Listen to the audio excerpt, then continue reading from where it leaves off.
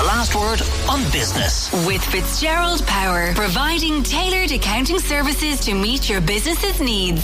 FitzgeraldPower.ie.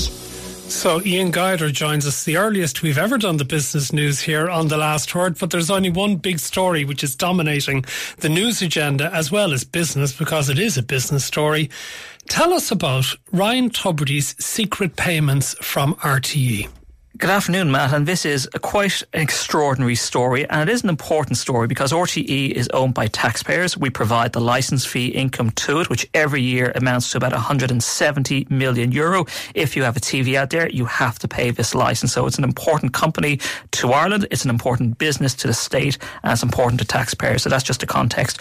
We have a statement from RTE today saying that in March of this year, during a routine audit of RTE's books for last year, so it's 2022 accounts, an issue emerged in relation to what they say is the transparency of certain payments, and it relates to payments to RTE's biggest star, the now former host of The Late Late Show and host of RTE Radio 1, Ryan Tubridy, who has for many years been the station's biggest and highest paid star. Now, they say that the two issues have emerged, and I'll go through them in a little bit of detail. There is a little bit of numbers here, but they are important. So let's go to the one that I think is the more serious one.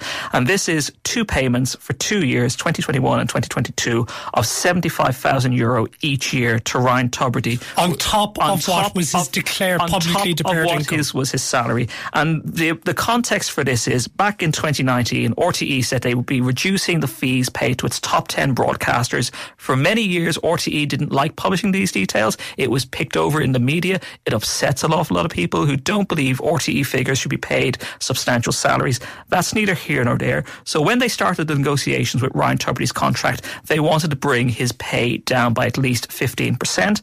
And on the face of it, they did bring his pay down by around 11%.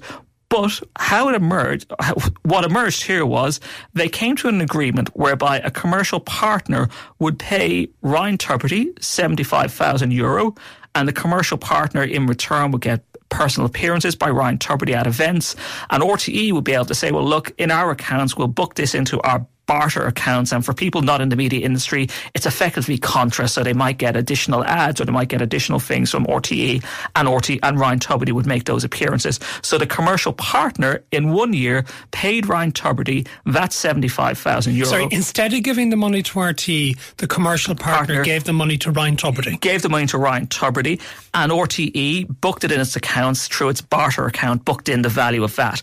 Now, it had the effect of, when Ryan Tubridy and all the other top 10 star salaries were published, it had the effect of looking like Ryan Tubridy was paid less by RTE than the overall amount of money he received. So for those 2 years, it was €75,000. But sorry, there was a complication in the second year in that the commercial partner didn't pay the money, so RTE did. So RTE did, because they had given a guarantee that he would receive this amount. So in the second year, the commercial partner decided not to go ahead with this agreement, and RTE, because they had guaranteed that Ryan Tubridy would receive this figure, he got the money. So for 2 years, his pay was €75,000 more than was disclosed. Now, the second issue, Matt... Sorry, because that only comes to 150,000 out of this headline sum that Ben gave us of 345,000. Yes, over a 6-year period. And I'll go into the second issue that emerged is, as part of a review, RTE, we don't know why this started or how this started, began to look back through past payments to RTE, to Ryan Tubridy,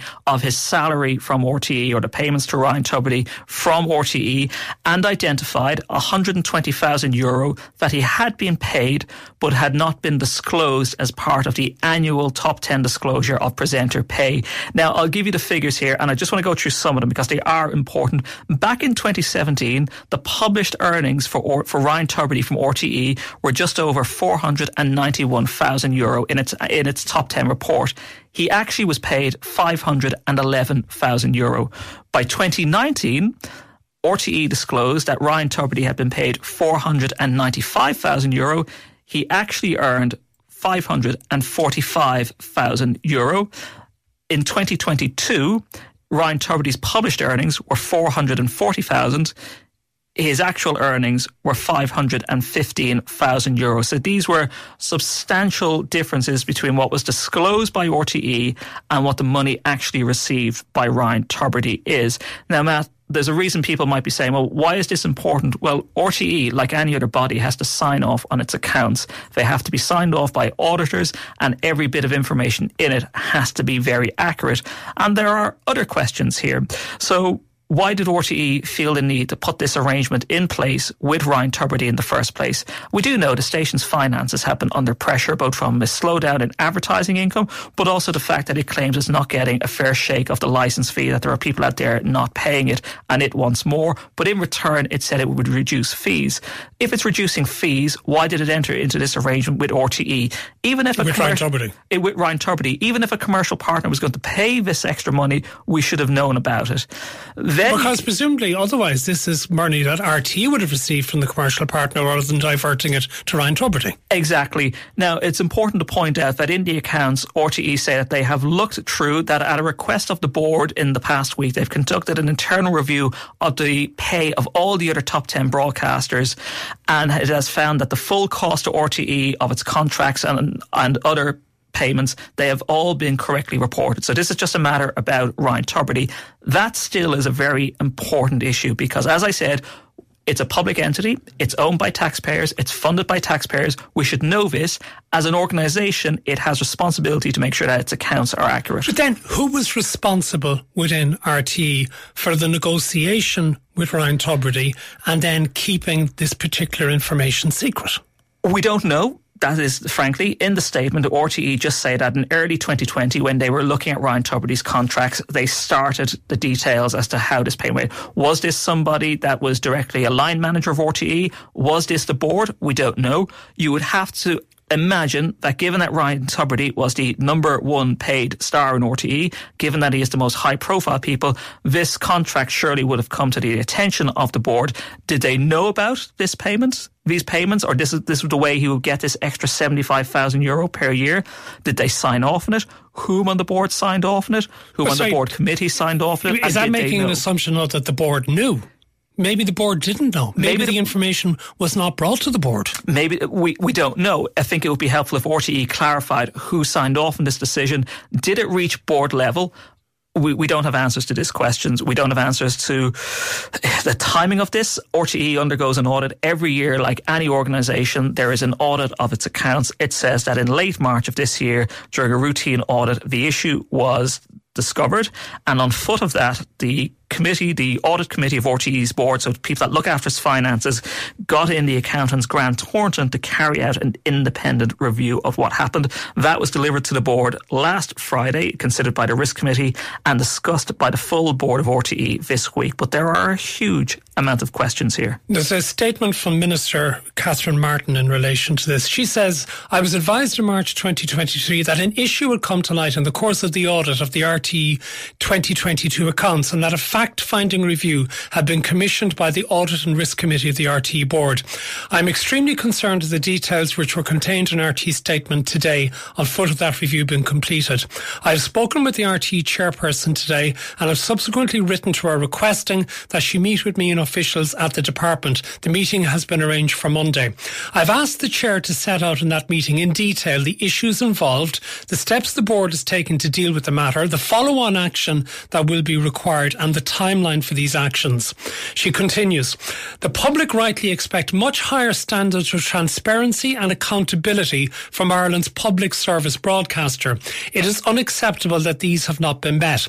It will be critical for the board to identify whether there are wider governance issues that need to be examined and addressed, and to ensure that there is appropriate accountability for what has occurred. It will be equally important for the board to demonstrate that it is putting in place appropriate structures and processes to prevent a recurrence of the matter of this nature. So, how serious is this for the reputation of RTE and its credibility? Oh, Matt, this is the biggest crisis RTE has faced in a long, long time, because let's be honest, this goes beyond the pay of people out there. Look, if this was a company out there, Matt, you and I would be discussing this in terms of heads rolling, future reputation of a company, and as to whether outside investigators would be looking at the organisation in itself.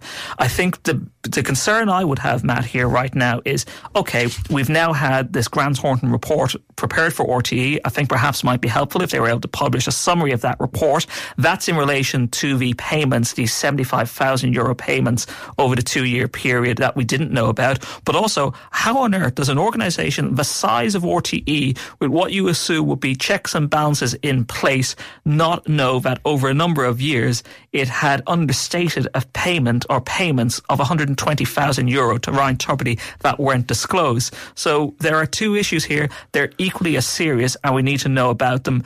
I think from a point of view, and I'm being very careful with my words here, Matt, because of course, let's be honest, we're in the media and we know every single individual involved here, both at presenter level and at board level. But for a company to come out and say we did not disclose the full facts and there were deals done here that we didn't disclose, these are very, very serious matters. Because there were people in RT who knew when they published their annual statement of salaries that there was a deliberate deception in what they were saying about Ryan Tubridy's money. Yeah, it goes beyond. Look, they publish the top 10 salaries separately every year, so that has to be signed off of by somebody to say it is accurate and to go out. But all of these figures, Matt, go into making up the annual report as well. So when the board start to do their review of the accounts and their finances every year, they need to make sure that they have accounted for every single cent of money spent by RTE. This listener wants to know, will Ryan Tubridy have to repay this money? I imagine probably not, because this was a properly entered into agreement on the part of his agent with RTE, even if RTE did not disclose it.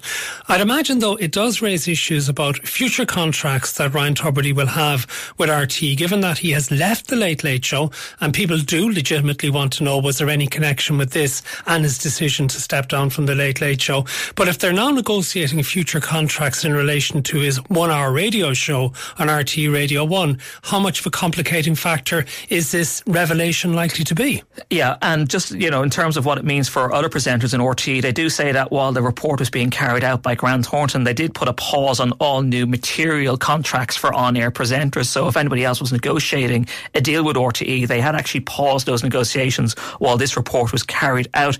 I think, Matt, just on the timing of it, and we're going here in the RTE statement, they say that in late March of this year, the matter arose for them and they called in Grant Thornton.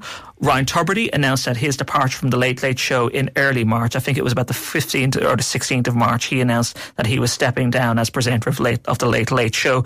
I think just a couple of other matters here that will emerge. There's a new chairperson in RTE. She has just been appointed a number of months. Siúni Rally. The Director General of RTE, Dee Forbes, is departing on the 10th of July. And the new Director And I believe General, she's already left the building. She's effectively using up her holiday time before she officially leaves. The Irish Independent are reporting that she is on annual leave, but she remains fully contactable to RTE. She is departing on the 10th of July. Kevin Backhurst, the RTE's incoming Director General, is in Ireland and has been in RTE, and that's according to the Irish Independent as well today. But there will be a push, I presume, to get disclosure as to who knew what, that there are a number of names within RT will possibly become known as to their involvement in all of this. We need to know exactly what went on here.